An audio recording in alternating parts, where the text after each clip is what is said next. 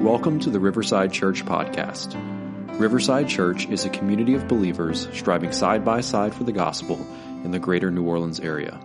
For more information about Riverside Church, go to riversidelife.org. We're going to be in John chapter 8 this morning. If you have your Bibles, turn to John chapter 8. John chapter 8. Just a point while you're turning there. Has anybody had a rough week this week? Anybody had a rough week this week? Yeah, that's me. I've had a rough week. I'm working on just a few hours of sleep. Sickness came into our house, and when, of course, we got a family of 1 million, so when one gets it, they all get it, and then they stay out, and then finals are this week, and so there's just a lot of stuff going on, very stressful, and not to mention, me and Miss Terry were talking about this week. It's December, y'all. It's December. All right. Time has gotten away from me. I feel like it should be October, but we've got less than 3 weeks until Christmas. I'm going to say that again. Less than 3 weeks until Christmas. And some of you might be thinking right now, oh no, I got to go out and get a gift. Or I've got to start thinking about a gift. Or I haven't even put decorations up on my house yet. Or is it really that time of a year again? And so this time of a year, if we're not careful, it can be very stressful for us, right? Trying to get everything in order, maybe our house in order. For those good cooks out there, I'm not a very big on cooking. I'm big on eating, but not big on cooking. And so you cooks out there, you're trying to find meat at a reasonable price, which is almost impossible to do these days. And so you might be stressing out a little bit over the holidays, but this study for the passage that we're going to be in this week has really encouraged me, and I want to pass that encouragement on to you guys. Okay, y'all ready for some encouragement during the stressful times, right? All right, don't be stressed. Don't be stressed. Now, it's easy for me to say, right? It's very easy for me to say, look, we can get so caught up in getting things done. We can get so caught up in getting the right thing for the right people and everything like that, that we can totally miss the joy that's in this season. The joy that's in this season.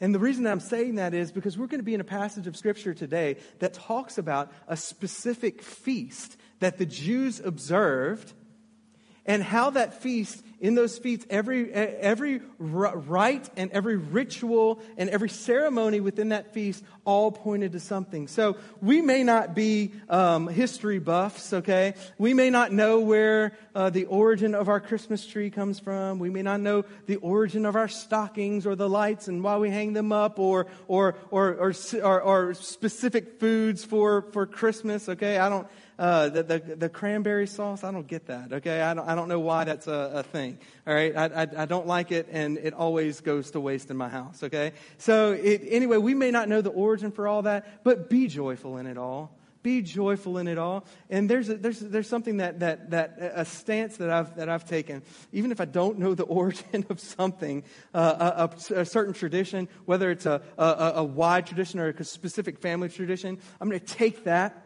and I'm going to point it to Christ. I'm going to try to redeem it. I'm going to try to find joy in the Christmas season. So here's my encouragement to you. Don't get stressed out. Enjoy the season. Enjoy the fun. Enjoy hanging out with family. Enjoy the food. But most of all, enjoy everything pointing to Christ, right? And so this particular festivity that we're going to look at in Jewish culture here is going to be one that points specifically to Christ, that was initiated about 1,500 years before Christ was even born. So what I want to do is I want to look y'all to John chapter 8 right now. All right, put your finger there. I want you to go ahead and flip to Leviticus chapter 23. Preaching out of Leviticus this morning. All right, so put a finger there, and then we're going to go back to John chapter 8 and finish the text, because it's important that we get it. So John chapter 8, if you're still flipping to Leviticus, just flip back over to John chapter 8 real quick. We're going to read in verse 12. And our theme for this year for Advent is the I am in the manger. And we're specifically talking about Jesus' 7 I am statements in the Gospel of John. So here we go. John chapter 8, verse 12. Again, Jesus spoke to them. saying, I am the light of the world. Whoever follows me will not walk in darkness, but will have the light of life. That is a great and wonderful promise. That those who follow Christ will have the light of life and they will not see darkness. Now we could take this and we could go a million different ways with it. C.S. Lewis was has this famous quote that I can't remember word for word, so I'm just going to paraphrase it. Okay, he said, "I view Christianity as the sun rising up in the morning, and it rises up in the morning. You don't see, and I'm botching the quote right now, but you don't know that the sun is rising up in the morning just because you've seen the sun." But by the sun's light, everything else is illuminated around it. And so we could talk about Jesus being the light of the world. We could talk about Jesus being the light of the world and saying, okay, we understand that Jesus is the light of the world. Yes, amen. He shines brightly. But not only do we know that Jesus is the light of the world, but we can make sense now. Knowing that Jesus is the light of the world, we can make sense of things around us. Suffering, joy, sorrow, stress, busyness, right? We can make sense of all those things knowing that one truth, that Jesus is the light of the world. And He shines truth on all the things that are in our lives. We just have to be looking for that in Scripture. And so we could talk about that wonderful truth. We could talk about Jesus being the light of the world and the wonderful truth that because Jesus is the light of the world, He shines in the dark. He shines in even the dark recesses of our life and in our souls and uncovers and illuminates the sin that is there and uncovers it so that we can repent of it and so that we can move forward toward maturity in Christ. Amen. Christ is the light of the world. And those are great and wonderful truths. And we could stop right there and not get any context of what's going on here in this passage of Scripture. Stop there, leave with those truths, and that would be great. That would be fine. But when we look at the context of the when and the why and the where Jesus is saying this particular phrase here, it's more eye-opening than just the phrase itself. It's kind of one of those things that you kind of drop your jaw and say, wow. Now, how many of you have ever watched the old, well, it's old to me, the old show, the A-Team? Remember that? Remember the A-Team? All right. Nope. Nobody's watched the A-Team in here. Okay. Do you remember the A-Team? The A-Team. Okay. That was, what? Dun, dun, dun, dun, dun. No. That's Bonanza. All right. Me and my mama, we love some Bonanza. Okay. But no, the A-Team was, dun, dun, dun. I can't remember. Doesn't really matter. But at the end of pretty much every show of the A-Team, do you remember what happened? The Colonel, Hannibal would sit back and he would put a cigar in his mouth and he would say a phrase. Do you remember what the phrase was? Anybody who watched the A-Team? What was the phrase, Lenny? I love it when a plan comes together. That's what he always say. I love it when a plan comes together. When we look at this passage of Scripture and we see Jesus saying, I am the light of the world, it's like, I love it when a plan comes together because literally everything about this feast points to Christ. It's so wonderful. So we're going to take our Bible and we're going to be excited. We're going to go to Leviticus chapter 23. Everybody turn to Leviticus chapter 23. Leviticus chapter 23 outlines the reason for the feast that we're looking at today. Now, the feast that we're looking at today is called the Feast of Tabernacles, or the Feast of Tents, or the Feast of Booths. It goes by the same name. Or you can go by the Hebrew name, Sukkot. That is the Hebrew name. It means tents. That's all it means. So why in the world would they name a festival after tents? Well, we're going to find out in Leviticus chapter 23 as we read, and God sets up these parameters for the Feast of Booths here, or the Feast of Tabernacles here. So, starting in verse 33, Leviticus chapter 23, verse 33, it says, The Lord spoke to Moses, saying, Speak to the people of Israel, saying, On the 15th day of the 7th month, and for 7 days is the Feast of Booths to the Lord. On the first day shall be a holy convocation, and you shall not do any ordinary work. For 7 days you shall present food offerings to the Lord. On the 8th day you shall hold a day of holy convocation and present a food offering to the Lord. It is a solemn assembly. You shall not do any ordinary work. Now jump down to verse 39. He tells him again. He's already told him a couple times, but he tells him again. If you don't know the date by now, I'm going to tell you the date a couple more times. On the 15th day of the 7th month, when you have gathered in the produce of the land, you shall celebrate the feast of booths 7 days. On the first day shall be a solemn rest, and on the 8th day shall be a solemn rest. We just read that. And you shall take on the first day of the fruit of the splendid trees, branches of palm trees, and boughs of leafy trees, and willows of the brook. And you shall rejoice before the Lord your God 7 days. You shall celebrate it as a feast to the Lord for 7 days in the year. It is a statute forever. Throughout your generations, you shall celebrate it. Here we go again. In the 7th month, you shall dwell in booths for 7 days. If you haven't got it, look, he's hammering it into their heads right here. This is what you're going to do. And all native Israelites shall dwell in booths, that your generations may know that I made the people of Israel dwell in booths when I brought them out of the land of Egypt. I am the Lord your God. This is what the Feast of Tabernacles, the Feast of Booths, is all about. It's about three things, okay? It's about a present thing, something that in the present that the Jewish people are petitioning God for. It's something in the past that we view the past, and we have a future element to this particular feast. God says in His instructions to the Feast of Booths, all right? I'm going to hit you with some history here. God says, look, in the present, you're going to pray and you're going to thank me for my provision. You're going to thank me for my provision. All your generations will do this. So the Feast of Booths comes about around the fall harvest time. It's our late September, early October. That's when the Feast of Booths happens. And so the people of Israel, they thank God for His provision. Number two, they look to the past. The generations that keep going on with this and keep celebrating this feast, they look to the past and they look and they see how God led the people out of Egypt and into the promised land. Now, when you're thinking about that, you're not thinking about just the overarching story of the people going into the promised land. No, if you're a Jew and you're celebrating the Feast of Booths, you need to think about all the particulars of God sending His people out of the promised land. Well, let's think of a few of them. What's one of them? Well, God gave Moses what? The law, right? On Mount Sinai. This happened during the wandering years. What's another thing? Well, God provided what for them? Manna. He provides for them manna, provides for them their food. The next thing that we can think of maybe during these wandering years is Moses. How he takes the staff and what does he do? He strikes the rock and what comes out? Water. To provide water for the people of Israel. You see where I'm going with this? This is provision here. This is provision. And then we get to another thing, okay? Throughout the wandering years, what do they follow? During the day, they follow a column of smoke.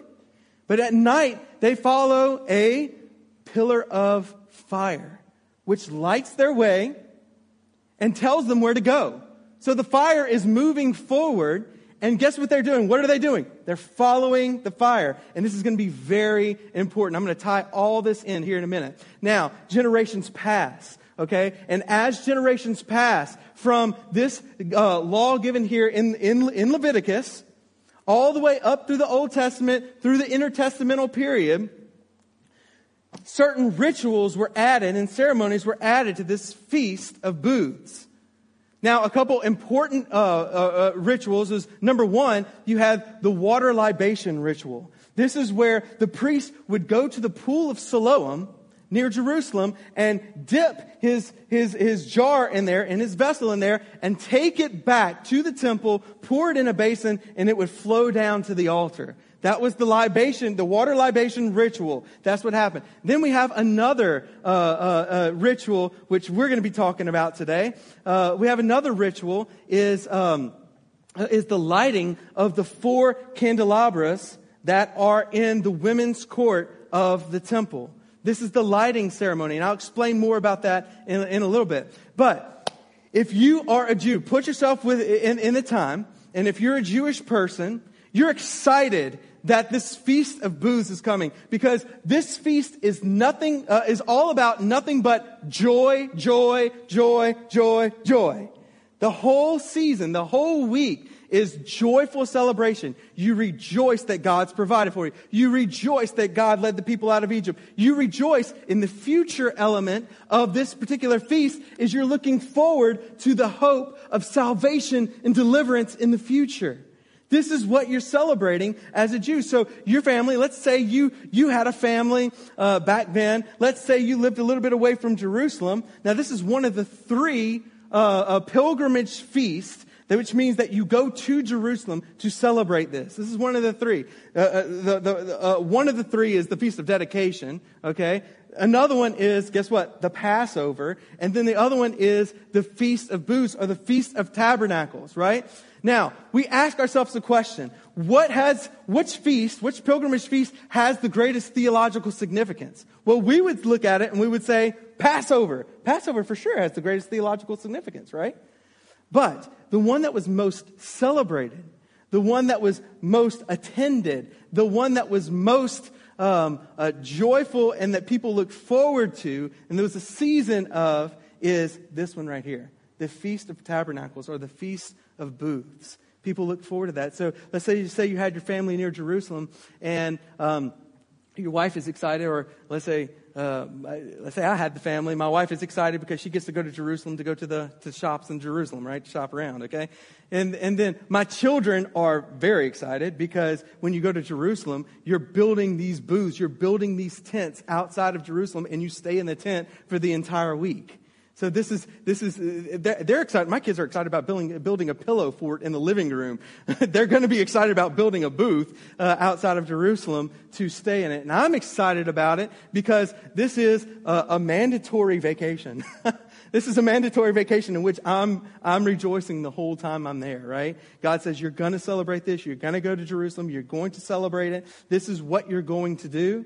And I'm like, oh, sure, I'll take it. I'll go. Okay, if you want me to go, God, I guess I'll go. But I'm going to take my mandatory vacation where at least 2 days on that vacation, I get to rest and do no work. It's pretty cool. So we get the kind of the context of this. This is the feast that's going on during the time that Jesus says, I am the light of the world. Now, I wanted to talk to you a little bit more about the feast itself. Sorry, you guys with me? You guys trekking with me? No. Oh, man. Are you guys with? I know history can be boring sometimes, but I'm excited about it. All right. So are you guys with me? Y'all ready for some more? Okay. So this is the good stuff. I promise. I promise this is the good stuff. During this ceremony, during this feast, they had the ceremony of the lights. The ceremony that they would light the 4 candelabras in the women's courtyard in the temple. For 7 days, all 7 days, they would do this at night. So when it got dark, they would light these candelabras. Now, these weren't just your normal, candelabras. These suckers were 75 feet tall. During the ceremony, your little Levites in training, your little boys would take 10 gallons of oil to put into these candles so that it would light. It's said that when these candles lit at the 4 corners of the women's courtyard, that no courtyard in all of Jerusalem would stay dark. It would light up the whole city of Jerusalem when they lit this. Not only that, but this particular ceremony, now these ceremonies may be joyful and they may be happy, but they're very liturgical. What do I mean by liturgical? They're very ordered. They're very ordered in the way you do things. In the Mishnah, I spent some time reading the Mishnah, which is the Jewish document, okay, that lines out a whole bunch of stuff. I spent some time reading the Mishnah this week about how they would do things at Sukkot, how they would do the ceremonies, how they would do the water libation ceremony or the lighting ceremony. And this is really cool because in between the women's, when you would go into the temple, right there, as you would get to the temple, you would have a courtyard, a massive courtyard. This was called the Gentiles' courtyard. Gentiles couldn't go any further than this, but people that weren't Jewish, people that weren't of Israel, could go no further, and they would hang out in the massive Gentiles' courtyard. And then beyond that, you had what they called the women's courtyard. And the reason why they called it the women's courtyard is because the women couldn't go any further than that. Even the women of Israel could go no further than this courtyard. Then you would have another courtyard, which was Israel's courtyard, which was the men of Israel would go into, and they do their thing. So Jesus is here. He's at the women's courtyard. How do I know he's at the women's courtyard?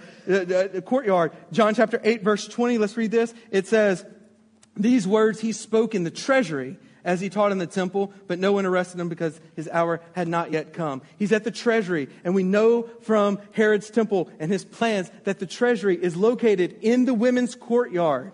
All right? He's at the women's courtyard, and guess what day it is? It's the last day of the feast. Now, every day, this is the good plan's about to come together. Every day of the feast, you would do the water libation ritual in the morning, and in the evening, you would do the lighting ceremony. You would do the lighting festival. So what would happen is, as the priest would come in, there would be two priests. There would be trumpeters all around and musicians all around. They would stand on the steps of the Israel courtyard going toward the woman's courtyard. And what they would do is they would take a step, and one of the priests would quote one of the ascent psalms, one of the 15 or so ascent psalms in Psalms. Psalms about, guess what? Psalms about deliverance, songs about salvation, psalms about provision. So each step they would take, they would quote another psalm. And as they quoted another psalm, the music would play.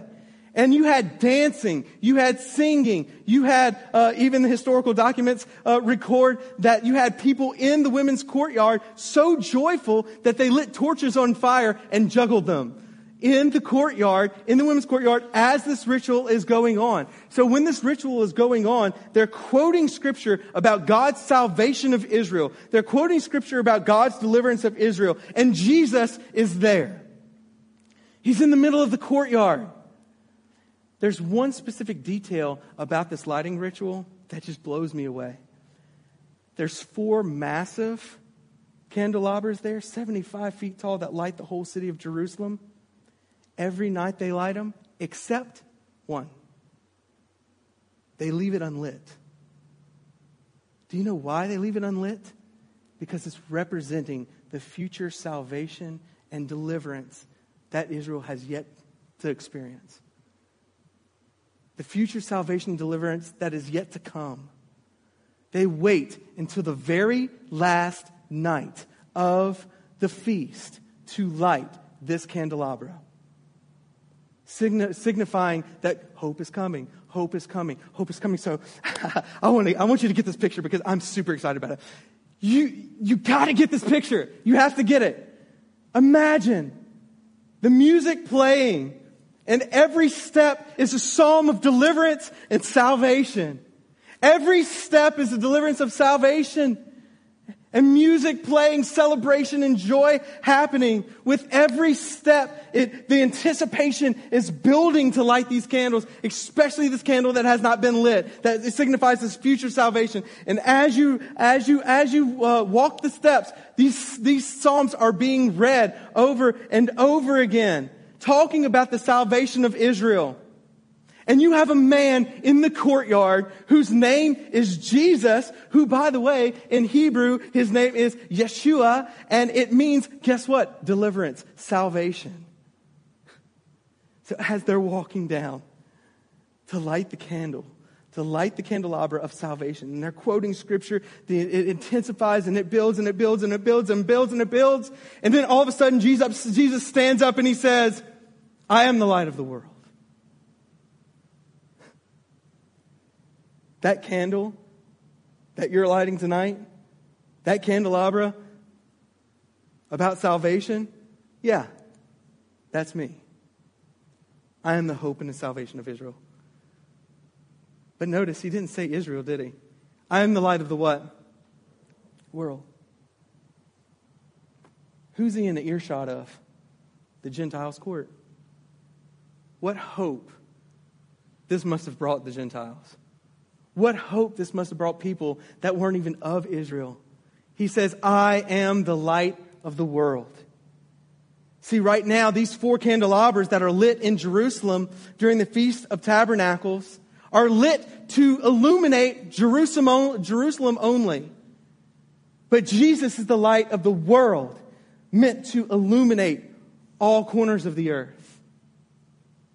Now, I don't know about you, but for me, whenever I read the history on that several years back, and I've taught on this a few times, when I read that, my jaw hit the floor. And I'm like, I love it when a good plan comes together. Everything about this feast, everything about these rituals points to Jesus Christ. Not only that, but just a few hours earlier, they did the water libation ritual. And Jared's going to get to this and whenever he gets to it in Advent. But this is where Jesus stops and he says, I am the living water. He doesn't waste an opportunity, does he? And this stirs up the Pharisees because in this women's courtyard, it connects to the hallway that the Sanhedrin meets in. And so guess who's there? Those high-powered Pharisees, high-powered Sadducees that are a part of the Sanhedrin. And they hear Jesus say, I am the light of the world, and immediately they try to trap him. Read with me in John chapter 8, verse 13, or verse 12. We'll read verse 12 and following. Again, Jesus spoke to them, I am the light of the world. Whoever follows me will not walk in darkness, but will have the light of life. So the Pharisees said to him, you're bearing witness about yourself. Your testimony is not true. Now this hints back to what Jesus had said earlier, but they'd taken him way out of context. I don't have time to go over it. And Jesus answered, look, even if I bear witness about myself, my testimony is true. For I know where I came from and where I am going. But you do not know where I come from or where I am going. Now let's stop right there. And remember, we're thinking back to the Exodus out of Egypt. What are these Israelites being led by? A pillar of fire at night. The light at night. And Jesus is saying, I know where I'm coming from. I am that light. I am that pillar of fire. I know where I'm coming from. And I know where I'm going. But you don't know where I'm coming from. And you don't know where I'm going. And he hits them a little bit harder with this later on in the scripture. So let's pick it up right here. Verse 15, he says, you judge according to the flesh. I judge no one. Yet even if I do judge, my judgment is true. For it is not I alone who judge, but I and the Father who sent me. In your law, it is written that the testimony of two people is true. I am the one who bears witness about myself, and the Father who sent me bears witness about me. And they still didn't get it. They don't know who he's talking about here. And they're thinking, okay, well, an earthly father. And they asked him, they said, verse 19, they said to him, therefore, where is your father? And Jesus said, you know neither me nor my Father. If you knew me, you would know my Father also. And that's a very important point to make. If we know Christ, we know the Father. If we know Christ, we know the Father. And Jesus is telling these Pharisees here, he's saying, look, you think you know God. You think you do. And look, a lot of people today think that they know God. Maybe people in this room think that they know God. And he says to the Pharisees, he says, you think you know God, but you don't. Because you can't even spot God in the flesh right there in front of your eyes. And this is what he says to them. And then in verse 20, let's pick up there. These words he spoke in the treasury as he taught in the temple. We already went over that. Verse 21. So he said to them again, I am going away, and you will seek me, and you will die in your sin. Where I am going, you cannot come. Now think back to the pillar of fire again. The pillar of fire in the Old Testament was meant to lead the people of Israel where they were supposed to be going, to provide a light for them, and to provide a way for them that they were supposed to be going. And Jesus, still playing off the imagery of the light here and of that pillar of fire, he's like, look, where I'm going, you can't go. Why can't you go? Because you're not my people. The pillar of fire is meant for my people. You're not my people. You don't believe in me. And Jesus says, look, I told you, you will die in your sin. And now, lest we think that Jesus is saying here, you're going to hell, you're going to hell. That's not what he's saying. He's not saying that. You got to get the tone in which Jesus is speaking to these people. He's giving them opportunity. He's telling them truth. And he says, look, I know it doesn't sound good to you, but you're going to die in your sin. Verse 22.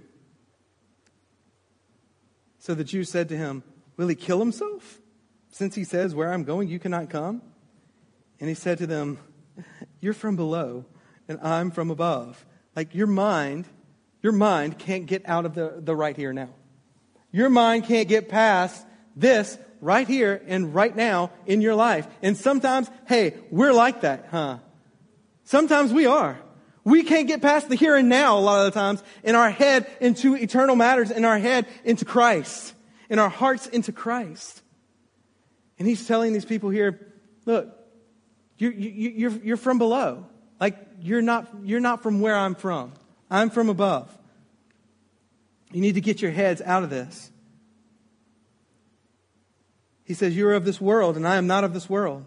Verse 24, he says, I told you that you would die in your sin. Now, this next phrase is incredible. In the Greek, you get it. In the English, you don't quite. Because they add a pronoun here in the English that's not there in the Greek. And so I'm going to read it without I've got it scratched out in my Bible. I'm going to read it without the pronoun, okay? Because, talk about pronouns, okay, I'm not getting that crazy. All right, so, some of you got that. All right, so I'm going to read it without this pronoun. And you'll feel the impact of it. He says, I told you that you would die in your sins. For unless you believe that I am, you will die in your sins. He says, unless you believe that I am, you will die in your sins. Now, some of your versions most likely say that unless you believe that I am He, you will die in your sins. It's not there in the Greek. No predicate is there in the Greek. It's just ego eimi. That's it. I am. What he's doing here is he's building up this tension.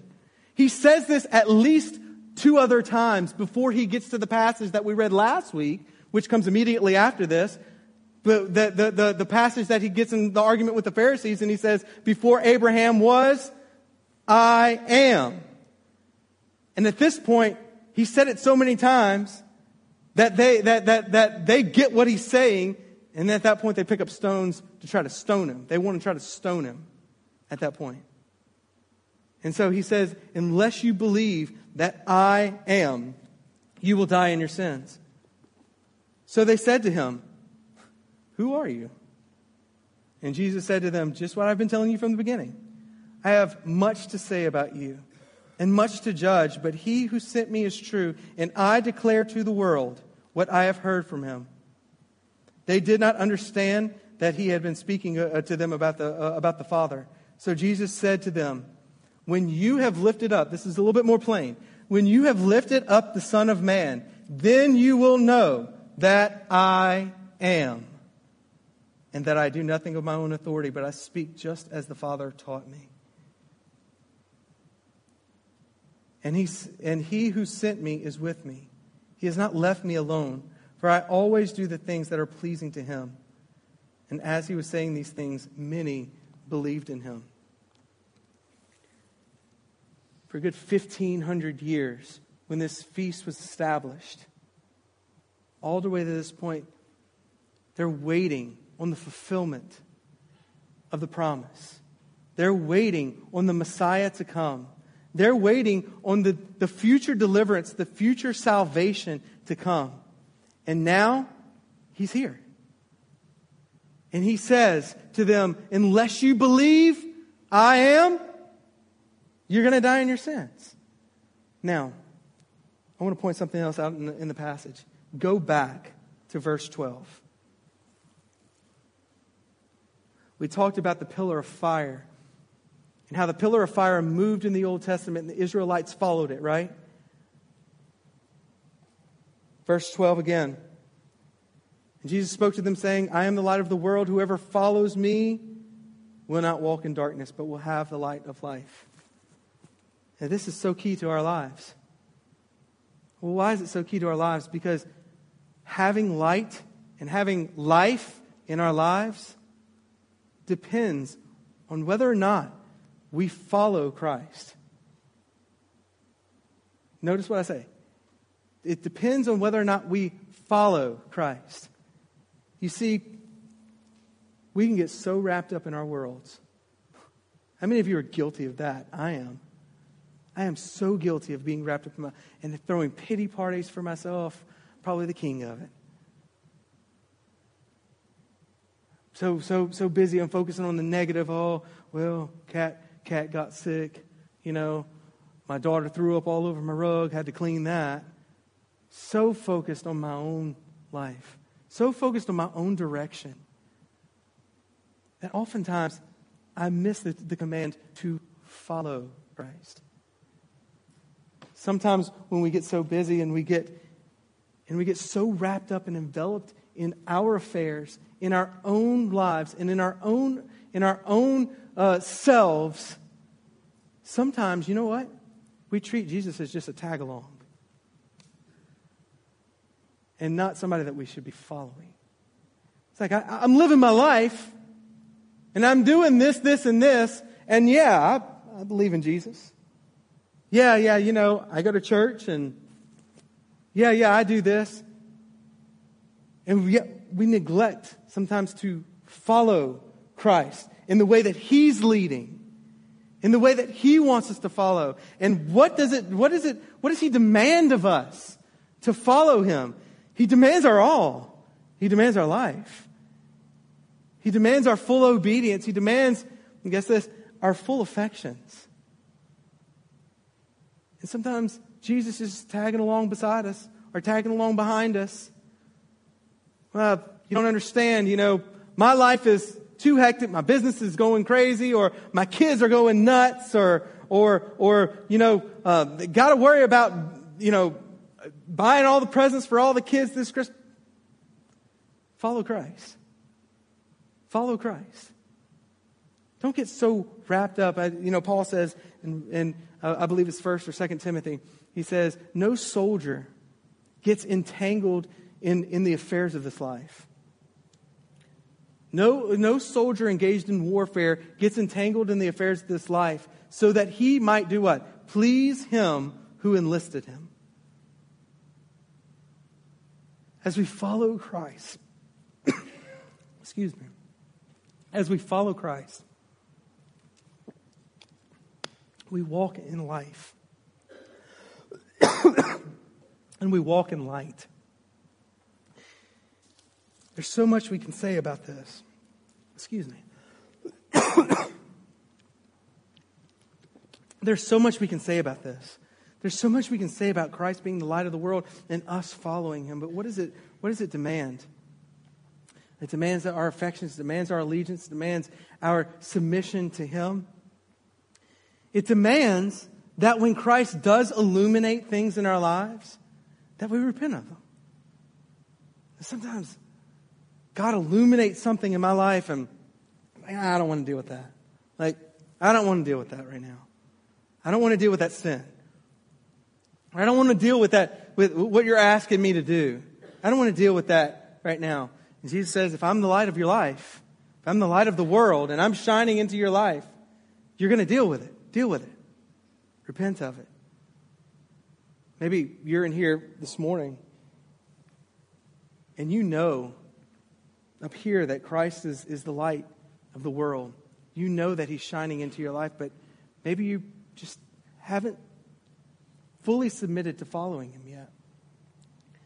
I'm going to urge you to make that decision today, to follow Christ. And wherever He's leading you, to follow Him in discipleship, to follow Him, to be a true disciple of Christ, to be sold out. Because, to be honest with you, some of us, at times, we're at 1 foot in on one side of the fence, and then and we're on the fence a lot of times. 1 foot in the world, 1 foot in God's kingdom, and it don't work like that. And I always tell people, if you're on the fence, You got to understand, we used to have land, we still do, and we have a fence that runs on our land, but guess what? The fence is on like 15 foot within our property. So I know our land is 15 feet from the property out in the country. And I tell people, I said, if you're on the fence of following God and not following, you need to understand that the devil owns the fence. You're walking in the world. You're not submitting to the light of Christ. Maybe you're in here this morning and you're like that. You haven't submitted fully. You haven't given it. Well, I'm sort of involved. I'm sort of, I'm sort of doing, involved in a relationship with Christ. Sort of not, sort of.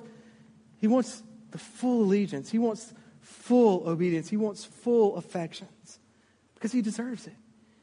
He is the light of the world that has come into the darkness. He shines into our lives, and he gives us eternal life. Guys, joy was the overwhelming feeling at this Feast of Tabernacles. At this Feast of Tents, joy was the overwhelming feeling. In our lives, joy in Christ should be that. Especially going into this season. I gave that encouragement at the beginning, and I've got to listen to my own advice. To be quite honest with you, because I'm just not going to lie. I can sometimes be a Debbie Downer. Oh, my tree's drying up. My house going to burn down. I can sometimes be a bit Debbie Downer. But that's not what God wants us to do. He wants us to focus on him. He wants us to be joyful in him. And maybe that's your struggle. Maybe that's something that you need to commit to the Lord right now. God, I have been just not joyful right now. I have been finding everything wrong with my life, and I haven't realized the greatest blessing of all has come, and I can have joy in him. Maybe that's you. Resolve to be joyful in Christ. As we end, I'm going to leave you with this. That Christ doesn't do anything, Jesus doesn't do anything by accident. Everything that he does is purposeful. Just like everything in that feast was purposefully teaching the people that observed the feast to rejoice in something. The reason you're here this morning is not an accident. The reason that you're here this morning is not because you just come on Sundays and that's what you do. No matter your motivation for being here, God has something to say to you in this word that we just spoke. And I'm going to challenge you to find it. I'm going to challenge you to let the light of Christ shine in your life and reveal whatever it is. So we're going to pray. We're going to ask JD and worship team to come up. And we're going to worship. And I want you to pray and ask, God, what are you trying to illuminate in my life? Amen? Amen? No, we're dead. Let's pray.